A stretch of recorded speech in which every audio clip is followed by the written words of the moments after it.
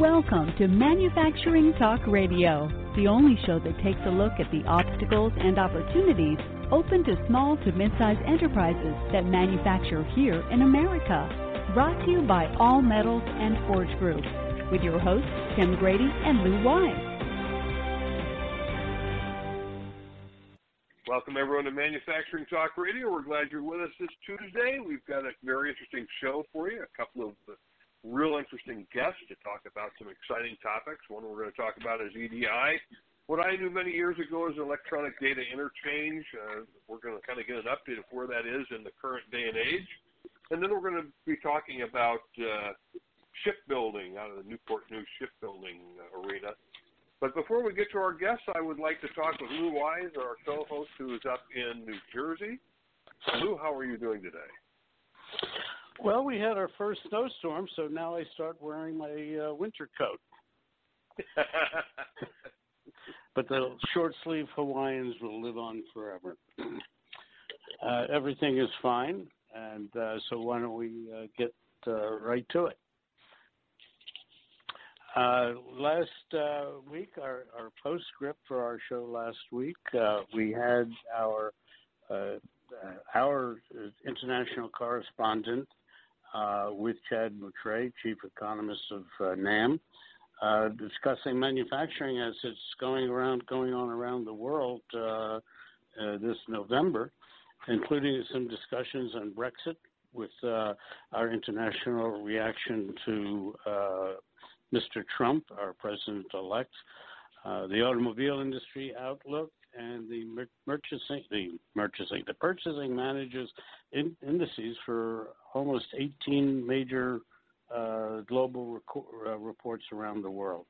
Royce Lowe reporting from Europe, Norbert Orr, the international gentleman, and Chong Wang from China reporting on China and other Asian areas.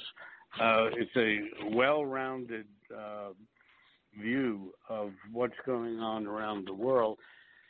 Bottom line, things are getting better. In spite of the election chaos that has turned out here in the United States, and maybe some lumps and bumps around the world as a result also. So that's the way that show went. You can go to Manufacturing Talk Radio, which is mfgtalkradio.com.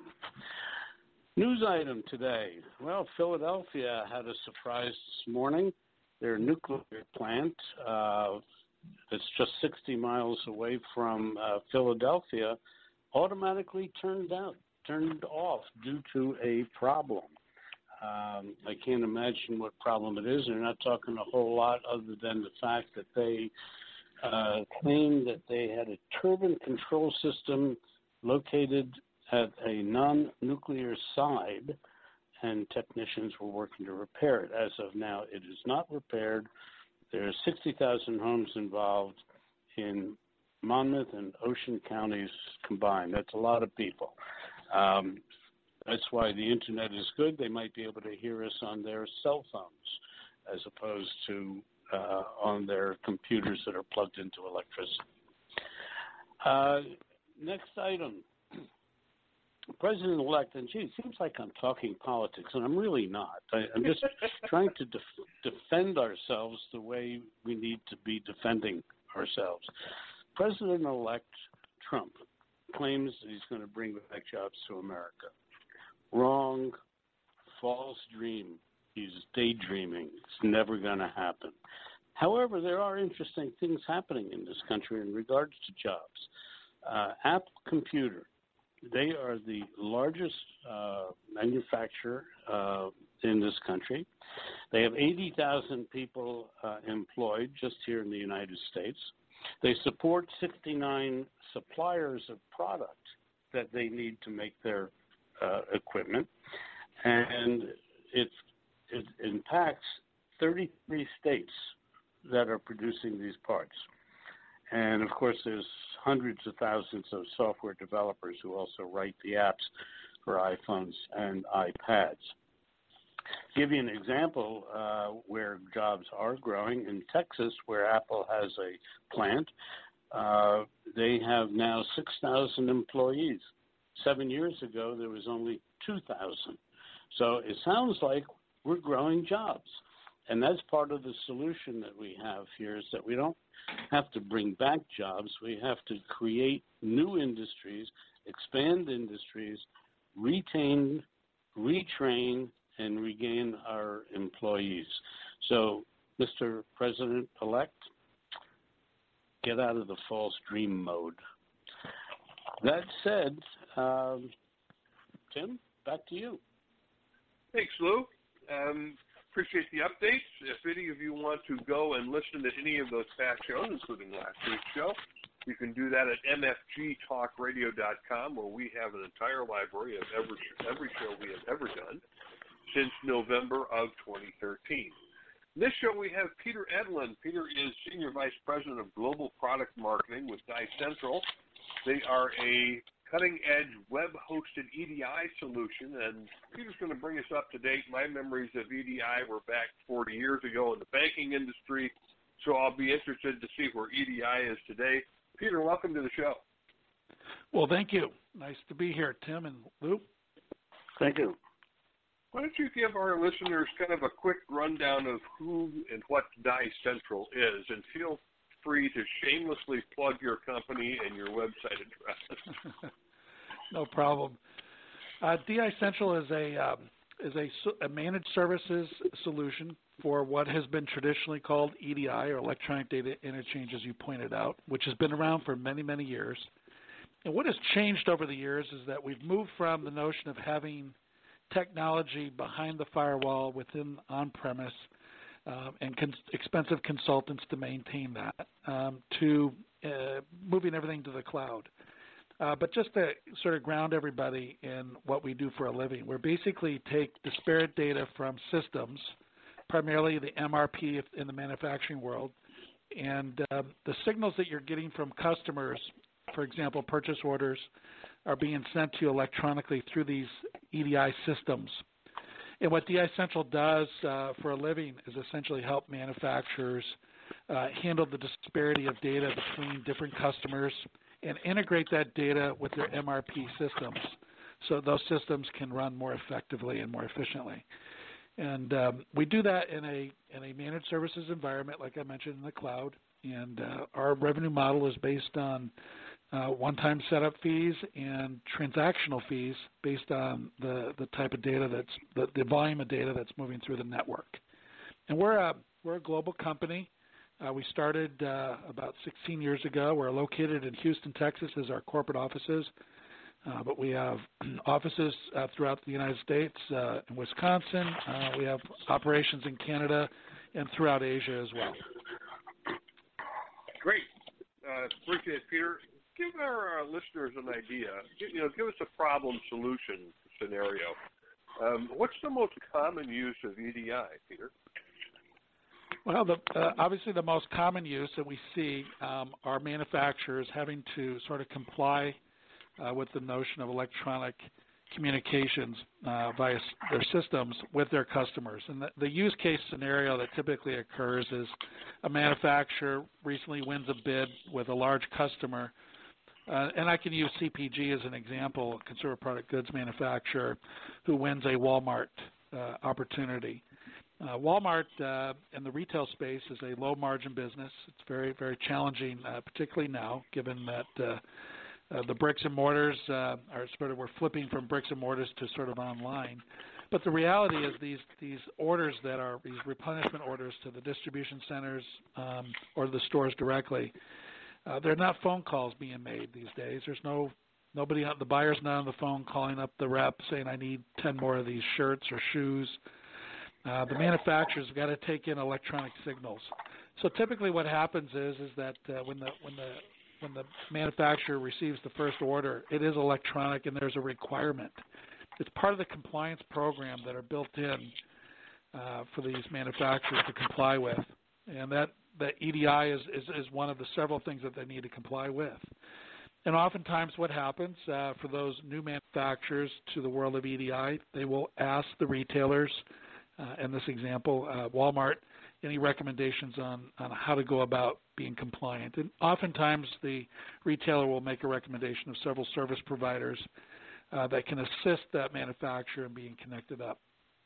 Now, of course, once you're set up and sort of being able to receive electronic transactions, there's these smaller solutions that allow the manufacturers to use a simple web browser and receive purchase orders, send back advanced ship notices, which is another sort of electronic document in the retail space, as well as the automotive, and we see it in other industries as well. But what we'll start to see is the volume goes up, the requirement for integration goes up as well. So the next thing we often see with manufacturers is, how do I leverage the data that's coming to me and going from me to my customers in my MRP system? And that's a level of integration at that point where we have to integrate the data directly from that customer directly into the MRP. And a lot of the MRPs, the return on investment does not really occur unless you start feeding it data, particularly from the supply chain, where you get the visibility and you get the automated processes that the MRP is really designed to perform. So DI Central essentially manages that process from beginning to end, meaning integration into the MRP. And then, of course, provide a tremendous amount of visibility to the network online, and then all the professional services that go around that. So that's sort of the typical scenario. Okay, and when you're talking about responding to the customer's needs more quickly, you're really talking about the manufacturer responding to the buyer's, their customer, I'm sorry, like Walmart. That's who they're responding to? Yeah, at the end of the day, it's the demand signals, and as you know, we're a just-in-time sort of society these days, given our iPhones and our ability to quickly obtain services and products. So one of the things that obviously happens is these signals, and they often are in these automated replenishment cycles at the retailer, as the store depreciates, kind of the inventory goes down, they'll send out replenishment signals automatically through the network, the EDI network, to the suppliers or the manufacturers to replenish a distribution center or directly to a store. And those replenishment signals are basically driven through an automated process. So at the end of the day, what you really end up doing is just managing exceptions because everything becomes automated, and it becomes, one of the big things I talked about at the beginning was the low margin business of retail. And they have to have everything automated, and that's one of the several things that they automate in the supply chain. Okay. Peter, let me ask you a question. EDI has always been, or it's been around a very long time, as you stated earlier, and we've been talking about how EDI works for an organization like Walmart and other types of companies like that, particularly in the retail market. I'm from the other side of the world. I'm from manufacturing, hard manufacturing. All Metals and Forge is a forge shop. We do use technology where appropriate and where we can. My question is that on a custom-produced part, is DI Central capable of creating a program where it is customizable on the product on the fly so that information could go back and forth between customer and vendor on custom-produced parts? Or is this mainly when you have generic-type products? That's a good question. Now, we've seen custom orders be created within applications that are able to manage the complexity of the bill of materials, and then, of course, that bill of materials can be transmitted through the EDI environment. So as you kind of use a collaborative tool to sort of design and come up with the specs, and then any bill of materials that need to be developed, all of that can be transmitted through a standard data set to the manufacturers, depending on if you're sort of going to raw materials, if you're going to secondary sources of product to help build components. All of that can be done. So yeah, I would highly agree with you that, although you kind of look at traditional sort of, products that are not customized, such as a shoe or a shirt or, a watch. These things are sort of commodity type things that you kind of push through the supply chain fairly quickly. The customized side of it is two steps. You have a collaborative environment for building out the actual specs, and then you have our network, if you will, to take, once it's a final spec, we can transmit the information off to secondary suppliers for component building. Yeah, that's an interesting aspect that I think that a lot of our listeners and manufacturers could take advantage of. In even as you mentioned, for example, a watch. A watch is a commodity once it's been made once, and it's been now made 10,000 times. It's the same parts over and over again. But the question is, can it be done on a one-of type of job, or could you still use a collaborative program to create the document that would then be later EDI forwarded after all the proper review of documentation and information, statistics, and so on? Yeah, I agree. I think what's happened is this notion of structured and unstructured data being combined together. I think it's clearly a way of the way things are going now. So the unstructured world is sort of, as you mentioned, sort of the design, the specs, all the documents that are associated with bringing up this custom product.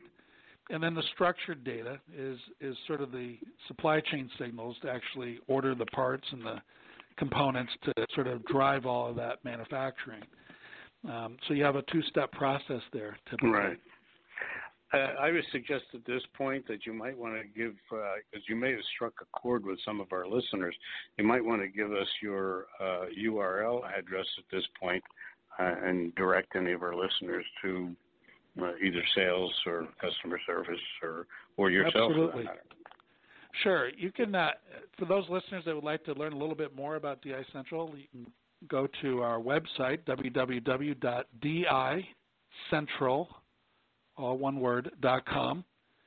And you can also email sales@dicentral.com if you have any inquiries, and someone will be happy to help you out. Very good. Thank you. You're welcome. That's great, Peter. And for those of you who need the phonetics, it's the letter D, the letter I, the word central.com. Peter, how far upstream does EDI go? You were talking about the manufacturer ordering parts. How integrated have you seen the current, what they're calling manufacturing 4.0 world at this point? Yeah, it's starting to, as we kind of go through and we look at, I'll just look at kind of like Internet of Things, 3D printing, these kind of technologies, big data. These are just three things that come to mind that are affecting sort of how we sort of drive supply chain data going forward. And I got a feeling that at the end of the day, the automation that is required in order to be competitive, both in the manufacturing and maybe even in the retail space, is really going to drive these technologies forward. And I can tell you right now, just from the basic sort of inquiries that we're getting here at DI Central, there's definitely a demand, and I'll just use the e-commerce world, and you can kind of see what's going on with e-commerce. Black Fridays are, in fact, it's predicted that we're going to have a reduction Black Friday of about 4% of sales in terms of, brick and mortar. And that's because everybody's going to be shifting as this trend kind of continues to online. But what we see with retailers and other organizations that are working with manufacturers is this notion of drop ship and getting signals directly from the consumer who are interfacing with these e-commerce sites. As they, you might find a clothing retailer who now decides that they want to get into the business of selling TVs. And it's easy to do on a website. I might not agree with it from a branding perspective, but the fact is you can expand the number of SKUs, and now all of a sudden you're interfacing with a TV manufacturer or distributor to fulfill that consumer demand. And those signals all have to be managed. And in our world, we call this the drop ship world, and as you expand SKUs as a retailer, there's a large chance that the manufacturers are going to have to now kind of retool up in terms of being able to handle bulk shipments to a distribution center, but now go off and start fulfilling items one at a time to consumers. And those signals all have to be managed. From a retailer's perspective, having a manufacturer drop ship to a consumer directly, the retailer's still on the hook for the customer service experience. However, the fulfillment of that is now being shifted directly to the manufacturer, which hasn't traditionally been done that way. And the manufacturer needs to be able to provide real-time signals back to the retailer, ensuring a service level that needs to be maintained. And at the end of the day, from a consumer's point of view, there's an expectation that I'm going to get that product from Target or Walmart.com in the expected time frame. And when it doesn't happen, or if there's some sort of issue, it's not the manufacturer that's going to be on the hook with respect to a customer service ding. It's going to be Target or Walmart. So these collaborative experiences that go back and forth between the retailer and the manufacturer in this example are essentially electronic signals for maintaining inventory from the manufacturer so that the retailer's website can be updated in an accurate manner, making sure there's real-time inventory updates and feeds so there's no stockouts when you go and click on an item in the e-commerce site. And, of course, the purchase order signals back to the manufacturer to make sure that they're shipping those products. So it's a lot of stuff that kind of goes on in what I consider to be a more aggressive environment now for e-commerce. Peter, one of the questions I have on this, the consumer getting the one-off product, that's been around the automotive industry for years, where you could order a particular seating color or an interior color or an exterior paint job. I mean, they did a lot of them, but you could in some ways customize the car. In this world of EDI back to the manufacturer and the manufacturer having to be responsive to the retailer who's trying to respond to the customer, are we ever going to get down to the level of, gee, I want a paisley toaster or I want the blue toaster and all you carry are red and black? Do you see that in the future? I do, and I see this in what it's the item management, essentially the product attributes, which are expanding dramatically, and the requirements from the retailer to the manufacturers that the manufacturers have got to be able to expand their product attributes, meaning being more descriptive. We're insatiable for information as consumers, and we also would like to have those options. And I believe at the end of the day, the way that we, sort of create these configurations, if you will, particularly these customizable websites, we're able to configure just about anything.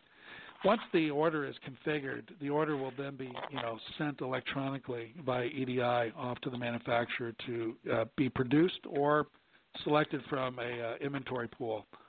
And that's so. I think it's now. It's happening. I see it happening all the time, and I think the expanded attribute set is going to help.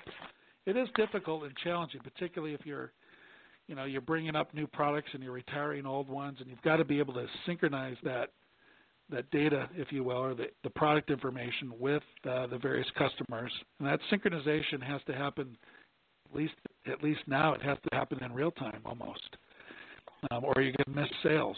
And and that's sort of the one thing that I find interesting is that just how fast things are moving. It's very fast. And our network, just selfishly, the DI Central network in a managed services configuration allows us to be elastic and flexible enough to be able to handle these requirements around speed and configuration. I presume that this is EDI is a two-way communication. For example, a customer sends the order to the vendor receives it, an acknowledgement goes out to the customer and says, we received your order, and we'll notify you when the goods are shipped. When the goods are shipped, then another EDI communication goes back out to the customer telling them that it's shipped. I'm presuming that that's the way it works.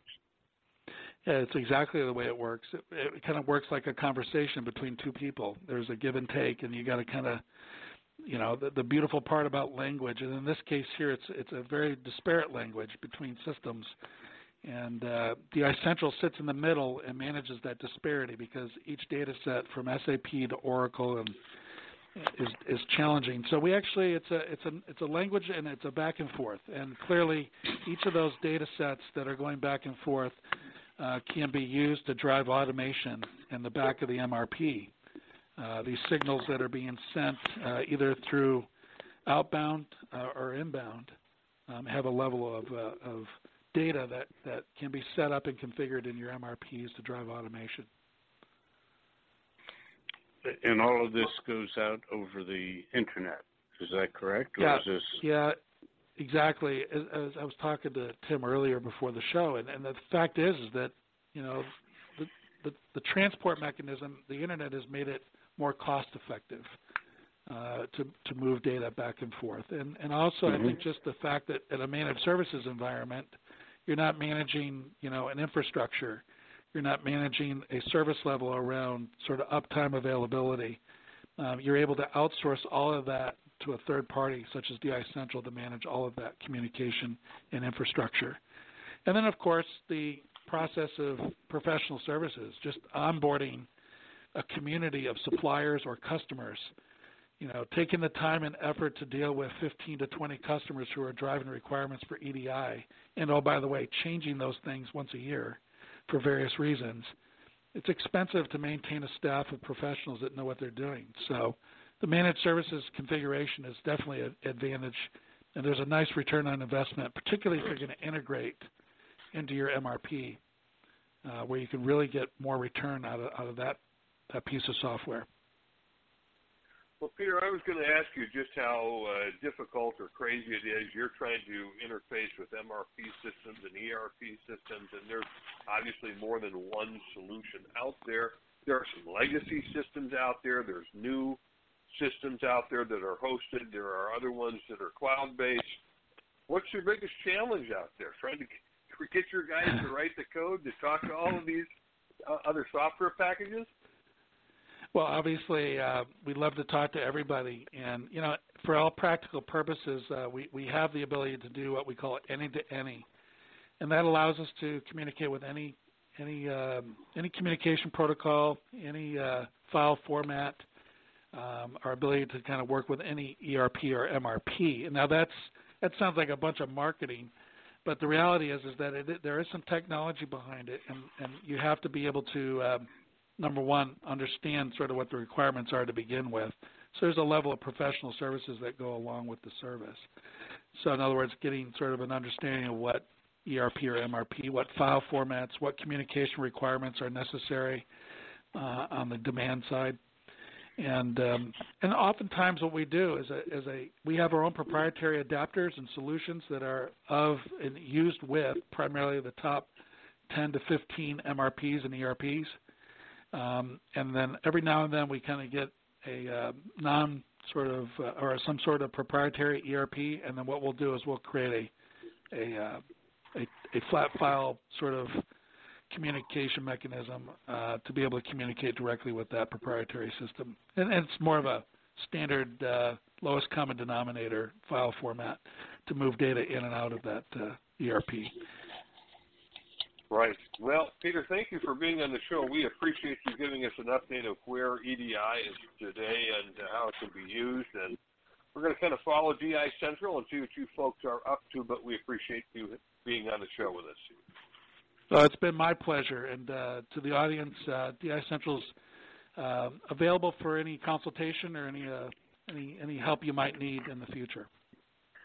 You want to give that URL again? Absolutely. You can reach DI Central at www.DI-Central, that's David India, Central, one word, .com, or you can reach out sales@DICentral.com via email. We've been speaking with Peter Edlin, who's Senior Vice President of Global Product Marketing at DI Central, and we're going to be talking with Patrick Ryan. Patrick is with Newport News Shipbuilding, which is part of Huntington Ingalls Industries. We'll be right back to talk with Patrick after these commercial messages. Manufacturing Talk Radio will be right back. How do you keep your business humming? Where do you go when you're looking for quality suppliers of new equipment, components, MRO supplies, repair services, or even raw materials? 30 years ago, you would have turned to the Thomas Register. Today, those big green books are better than ever at thomasnet.com, industry's leading platform for product sourcing and supplier discovery. You can easily find that local machine shop, national distributor, OEM, or any supplier having the right quality certification, fast and free. You can even get to specific products, components, or downloadable 3D CAD drawings simply by entering specifications or part numbers. There's a reason thomasnet.com has become the go-to supplier discovery tool for procurement professionals and engineers. There's simply no other resource like it, and it's all free. Go to thomasnet.com today and see how top-notch supplier discovery doesn't have to put a dent into your bottom line. All Metals and Forge Group is an ISO 9001 AS and EN 9100 manufacturer of open die forgings and seamless rolled rings in alloy, carbon, stainless and tool steels, aluminum, copper, titanium, and nickel alloys. Visit us at steelforge.com or call 800-600-9290. Welcome back to Manufacturing Talk Radio. We're speaking with Patrick Ryan, who is with Newport News Shipbuilding. That is a part of the Huntington Ingalls Industries. Patrick is an engineering manager with Newport News Shipbuilding, and I'm always fascinated with what is going on. When we had a pre-conversation with Patrick, he was talking about building these, the bottoms of ships and moving them in weights that are difficult for me to get my head around. So it'd be interesting to have Peter on the show here and talk a little about what's happening with Newport News. Patrick, welcome to the show. Thanks for having me. Great to be here.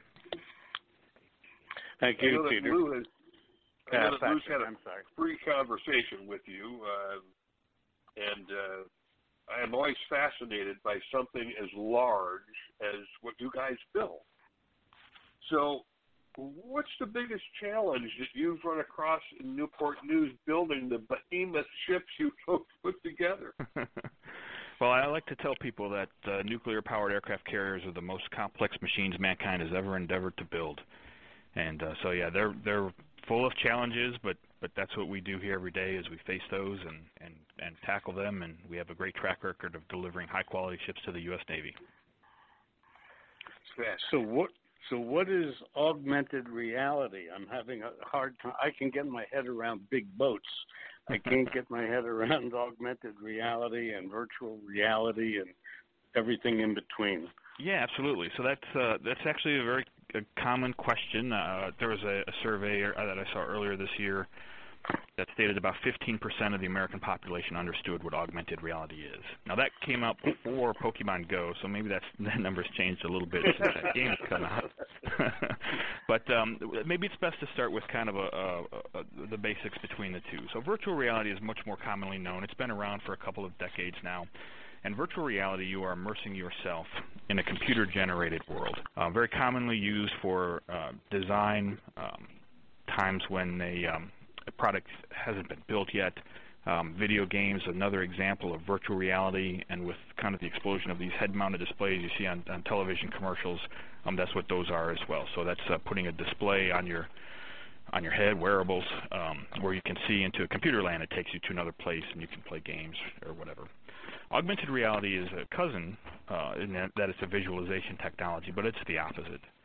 So with augmented reality, you're pulling digital information out of the computer and placing it in your real-world environment.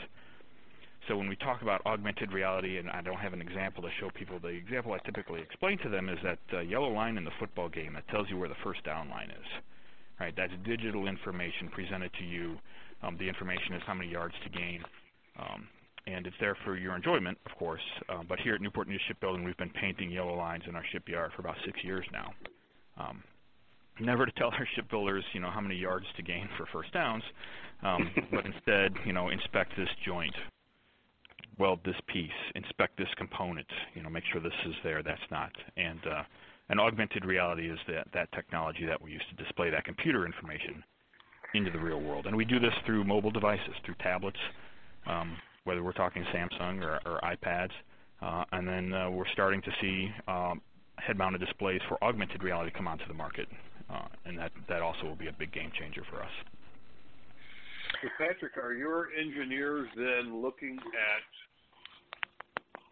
an assembly on their laptop, and things are lit up on the laptop showing them inspect that well, check this valve? Is that right? Yeah, that's correct. So basically, we use the camera on the tablet device as kind of our, video camera into a football game, if you will, if you want to stay with that example. So we point the camera to pilot parts, an assembly, a large lift, a compartment on the ship that's been outfitted, and the camera searches for a recognizable image, and that establishes, in our engineering parlance, a Cartesian origin. Basically, where is 0, 0, 0 in space, and then it overlays digital information on top of the world. And as you move the tablet around, you're looking at a computer or a camera feed that's superimposed with digital information. So what we'd like to say is we want to point the device at the pilot parts and have the pilot parts tell you what to do. I noticed in some of the notes that we were looking at that you talk about the use of lengthy blueprints. I mean, I'm used to seeing blueprints that are 3 feet by 4 feet. Are you telling me yours are larger than that? Yeah, we put the third dimension in there, so they might be 3 feet by 4 feet by 1 feet, right? Because they're hundreds and hundreds of pages thick, because what we're building is so complex. And at the shipyard, I mean, that's 130 years of culture, and that's how we've built ships forever. We've relied on that paper documentation, and augmented reality is very disruptive to that role. But what we found is that it's not disruptive to the skill craft of our skilled shipbuilders. That when people use augmented reality, they're still being ship fitters or pipe fitters or electricians. They're still doing their skill craft and getting value from their work and increasing the value that they provide to the company. We're just taking away their reliance on that paper documentation. And for a long time, we've gone around trying to tell people that that's not value added as part of the process, and that's met with skepticism. But really, it's mission critical, not value added. You'd never pay somebody to sit around 8 hours a day and do nothing but read paper. You want them to do something, and augmented reality attacks that portion which is not value added, that reliance on paper documentation. So let me ask you, Patrick, one of the topics that, or several of the topics that Tim and I talked to our audience about is about skill gap issues, about being able to get people to come to work who have enough training, and obviously building a ship, it takes years, and I'm sure you'll correct me. Nope. How many years does it take to build a nuclear ship? Depends on what nuclear ship we're talking about, but a new construction aircraft carrier takes about 7 years. 7 years. So you have 20,000 people that work at Newport News. That's correct. And so, in fact, has your employment staff picked up? Have you had issues with skill gaps because people are retiring after 136 years? Give me some insight into your employee and how the employee is affected by augmented reality. Sure, that's a great question. So, of course, and like everyone else across the industry, retaining talent remains a challenge, and millennials and new generations that come into the workforce don't look at it the way folks that have been here longer do. They look to maybe jump jobs more frequently.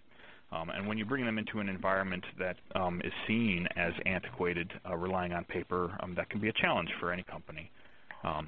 But what we found and what we thought was that augmented reality would be really greatly adopted by the 18 to 24-year-old crowd. But the initial concern was that people with more experience would reject it.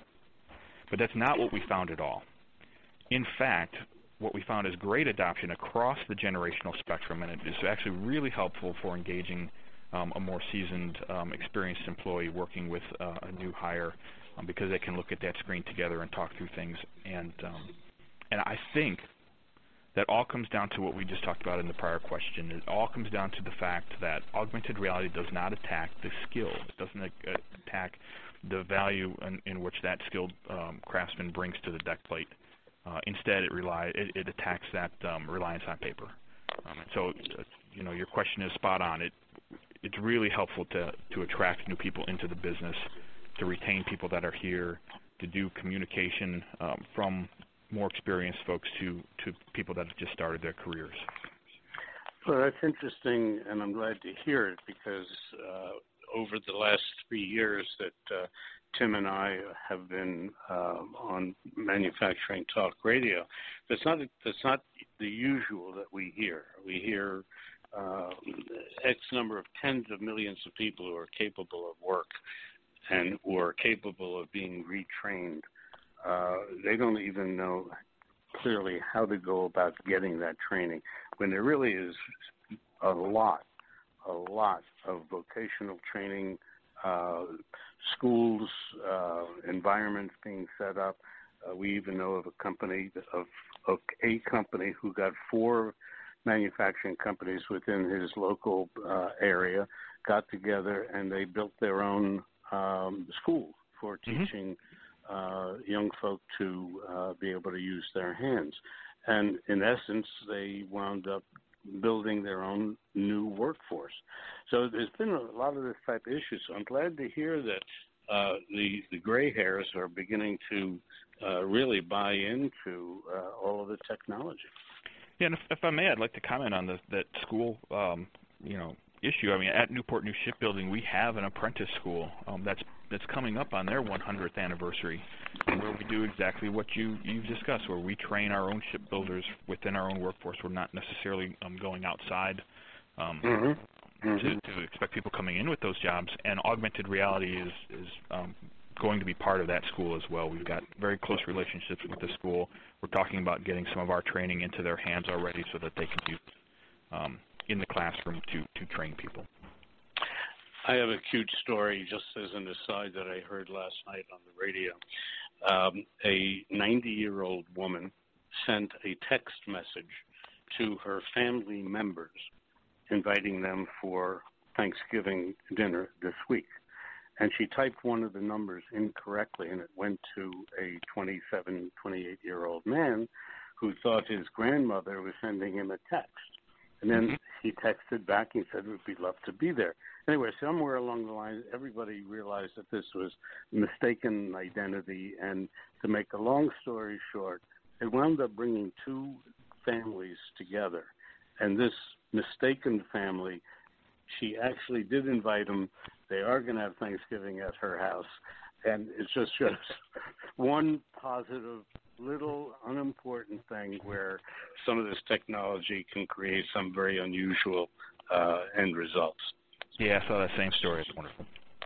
Great story. story. Maybe one of the few positive email oopses we're all familiar with. Right. Not so positive email oopses. Patrick, right now your people are using some kind of a tablet that they're walking around with. What's your view of that becoming, in the not-too-distant future, a heads-up display where they're wearing a comfortable pair of glasses, but they're seeing those signals on the glasses rather than a laptop? Yeah, no, great question. Head-mounted displays are definitely all the hype going on right now in the kind of the AR space. Today, my team has fielded 57 different pilot projects into the shipyard, and all 57 have been done on tablet computers. Okay. Part of the reason is twofold. The maturity of head-mounted displays, in my opinion today, is not quite there, but it's getting closer and closer. I used to say, 5 years, and they'd ask me again the next year and say it's 5 years, and they ask me again next year and say it's 5 years. I don't say that anymore. Now it's a year or 2 away. They're getting pretty close. Part of our challenge, of course, is safety and keeping our people safe. Some of the gear that's out there is mounted to a hard hat. Some of those hard hats aren't the kind that we would use. Some other displays have sensors that have to project. When I put a grinding shield, for instance, in front of it, it doesn't work anymore. And then all displays typically will render light in front of the user's field of vision perpetually. And to me, that still kind of remains a challenge. The term that we use here at Newport News Shipbuilding to describe what you get with a head-mounted display is persistent AR, where you're augmenting things all the time. And I think that there's some misconceptions in the developer community that a skilled craftsman needs to be, told apply wrench here and turn wrench this way, and then they keep animating the wrench on this, particular part. I find that our skilled workers have turned that wrench on that part 1,000 times. They just need to know they need to do it now. They don't need that persistent information projected into their field of view all the time. And because I'm competing with drawings and I'm using a tablet, I can set it down. Right? I set drawings down. I don't hold drawings up inside my field of view all the time to do my work today. I'm not trying to turn everyone into Iron Man. I'm trying to get rid of this enormous amount of paper documentation, right? So I'm interested in head-mounted displays. I think there's a place for them because there are use cases where persistence is helpful. Safety as a positive use case of AR is one of those examples. Can I offer situational alerts to moving parts, tag outs for electrical status, things that I want to push to a user? In those kind of scenarios, I wouldn't want to do that on a tablet because he might not be looking at the thing, whereas on a head-mounted display, he would. So there are a subset of use cases that I think are very conducive to head-mounted displays. But right now, it's a matter of technical maturity. It's a matter of choosing the right use case for the job. And then the fact of the matter, in my opinion, is that tablets get you 90% of the way anyway. So, Patrick, let me, again, as an aside, just to get to know you a little bit better, a little bit more. So do I understand correctly that you might be one of the most notable individuals in the augmented reality world? Well, I don't know about that. I've done a lot of speaking. From my perspective, it's a lot of speaking, so I've been to several conferences, and if you YouTube me, you'll find me. One of the things I think that differentiates what we do here at Newport News Shipbuilding, though, is that we're entirely focused on industrial uses of augmented reality. You'll find a lot of folks out there that are doing video games or doing marketing or other uses of the technology. But when you want to talk specifically about using it to build big complex things, this is the place. And I think I'd put us in the top 10, sure, probably even the top 3 or 4, maybe even higher than that in the world of AR practitioners in industrial spaces. And we've been doing it a long time. We've been doing it for 6 years. We started in February of 11, so coming up on 6 years. And we've done some things that I think no one else in the world has done before. Have you found either an improvement in errors or mismanufacturing or time or speed? Yeah, of course. That's why we do it. So maybe I'll tell you a little story. This one we recently published in a journal article, so it's out in the public domain, so I don't mind sharing it. But one of the most mature use cases for augmented reality from our perspective is inspection. So making sure that all the pieces and parts on this complex ship are present and accounted for. One of the things that we do when we build a large unit is we add temporary structure to that unit when we build it. We call it the platen. It's basically just a big, a parking lot. And then we lift that big unit up to about 1,000 tons into the dry dock to become a big piece of the ship. And to survive the lift, we'll add temporary bracing, temporary structure to make sure that it doesn't rack or deform while we move it and put it into the dry dock. Once all the brother and sister pieces are in the dry dock and the ship starts to take form, and it starts to get stiff on its own, then we'll take all that temporary structure out. Of course, that evolution takes months. And so during that time, we're also painting and installing electrical and pipe and ventilation and other things in those compartments. So temporary structure tends to get obscured, tends to get painted, and it starts to look like every other piece of structure. So when our most recent ship floated, CVN 78, he was a bit overweight, and so which is typical for shipbuilding. So as part of our work, we go and do a survey for temporary structure to assess where it is. And what we should do about it. And when we do that inspection, we take a gigantic stack of structural drawings. So we'll use that third dimension, right? It's a foot thick of paper. And you flip through that page by page looking for temporary structure callouts. And then you highlight it with your highlighter. And then you go on the ship and you look for it and you see if it's there or not. And, of course, it's supposed to be removed. So most of the time you're looking for things that aren't there. So we thought that would be a good use case for augmented reality. What if I just took the product model that developed that drawing in the first place, so our digital model of the ship, into the compartment and overlaid it at full scale in the compartment, and then just color-coded the temporary structure green and color-coded everything else purple. And then you just look around for the green things. Okay, that's how the app was built and how it worked. We fielded it for an inspector for a subset of the compartments that he was responsible for. And his initial plan was to take 36 hours to perform the inspection for those compartments. So that's 4.5 days of work that he was planning to go and look for the temporary structure and assess it before he had AR. When we gave him a tablet, we gave him a few minutes of training, and we sent him off to do that same inspection. He completed that 36-hour inspection process in 90 minutes, in an hour and a half, using AR. And because all his time was spent looking through that drawing and highlighting parts and orienting himself in space. And it's so much easier to do that inspection when you're just looking around and you have digital information overlaid. So I use that one. That is our highest percentage cost takeout, about 95% cost takeout. But definitely a big success story here. I would assume also that adds to a safety factor also. Less time that a worker would have to be in an environment, potentially unsafe environment, 90 minutes instead of 36 hours. Yeah, absolutely. And the other thing that we found in that inspection, it's a bit subjective because the inspector had kind of admitted this on a video recording that we took, but he claimed that he found pieces of structure that he missed when he reviewed the drawing. So he reviewed the drawing in advance, not trusting that this newfangled piece of gear would actually help him do his job. And then he found structure present on the ship that was tagged as temporary that he missed when he did his highlighting. So he actually performed a higher quality inspection in addition to a much cheaper and much faster inspection. So we talk about the iron triangle of engineering all the time, right? Cheaper, better, faster. Pick any two. And we broke it. It wasn't the case. We got cheaper, better, and faster, all three. And it's just because, again, we're attacking the non-value added portion of his work, which is his reliance on that paper to communicate to him what he needed to do. So I imagine that the product augmented reality, as it is at Newport News, really is for use in manufacturing of heavy and large items like airplanes or oil rigs or ships, as in your case. Sure, it would not be a little sewing machine that they would use this on. Maybe. Our specialty certainly is in high variability, low production rate manufacturing.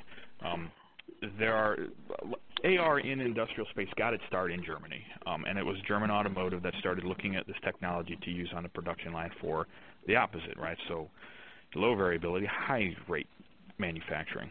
What we use it for, of course, would be great for big, high-cost things, oil rigs, chemical plants, nuclear aircraft carriers. And that's because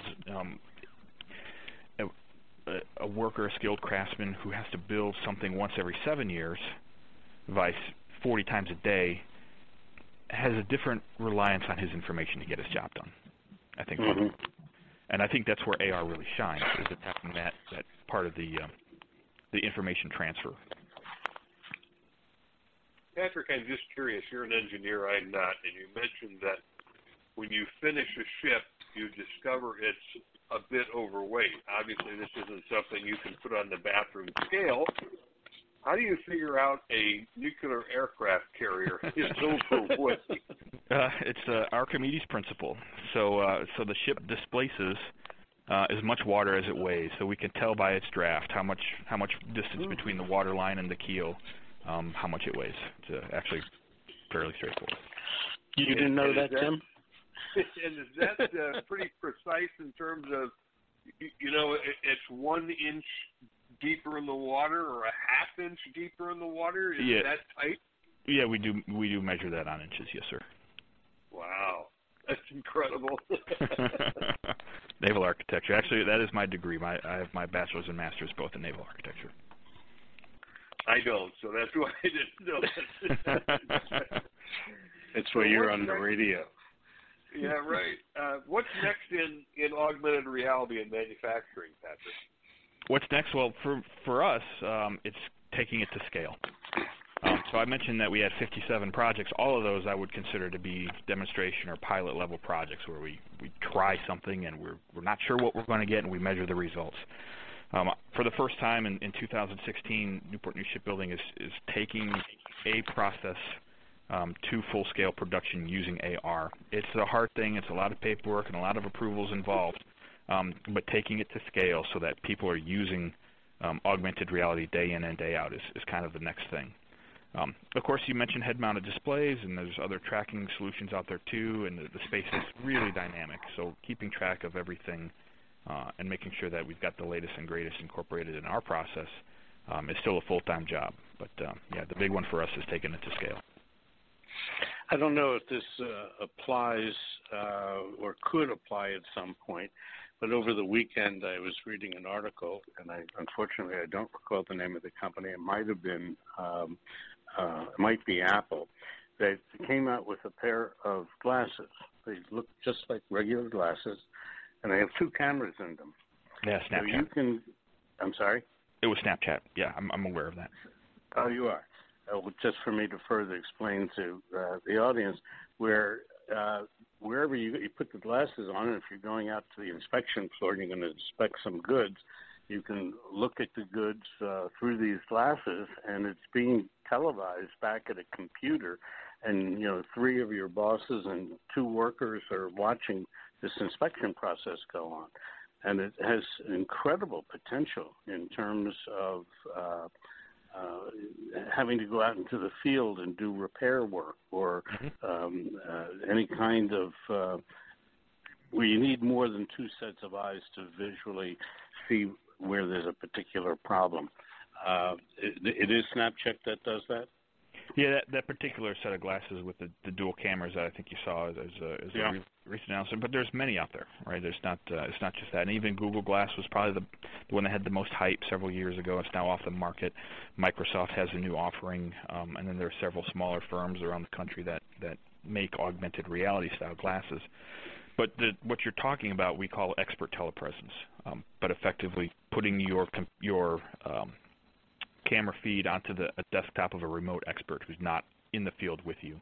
And the power of AR, when you tie those two things together, is can that person, that remote expert in an office 1,000 miles away, interact with that screen? Can he circle something and say, hey, look at this area over here? Can that then appear in your field of view and allow you to collaborate in a new way? That's where augmented reality kind of fits in with that remote expert, just that VTC, Skype, FaceTime style capability. You get a lot out of just being able to have the camera on site, but then can you actually interact with that screen and interact with it in a way that is new and innovative and take out time and cost. Boy, don't we live in a great time. It's amazing, isn't it? It really is. Patrick, I'm just curious, as I look at destroyers and aircraft carriers and all of the support ships that are out there, and those that are being built today, which have got incredible weaponry above deck to handle incoming missiles, there's still something out there called a torpedo. Has anything been done to defend against the torpedo attack on floating ships? Well, so now you're getting into an area where I can't talk about that on a radio show. Oh, okay. We won't tell anybody. But yeah, what we do to protect our sailors, and when we put them into harm's way, we go to great lengths to make sure that they're safe. Good. Okay. Well, being that we're talking about top secret stuff, USS Zumwalt or Zumwalt. Did Newport News happen to build that one? We did not. That was built by Bath Iron Works up in Maine. So at Newport News, we build aircraft carriers and submarines. And at our sister shipyard in Pascagoula, Mississippi, Ingalls Shipbuilding, they build 4 classes of ships, including the Arleigh Burke destroyers, the LPD-17 class LHAs, and Coast Guard cutters. One of the interesting things about that new destroyer is that one round for the cannon costs $800,000 to fly 75 miles. It seems like a little bit of overdue for not a big return. Yeah, I'm not sure about that number, but yeah, that would strike me as quite a bit. Yeah. So, Patrick, if I come to Newport News, can I get a tour of some of this fabulous stuff? Well, post September 11th, that's a little difficult, but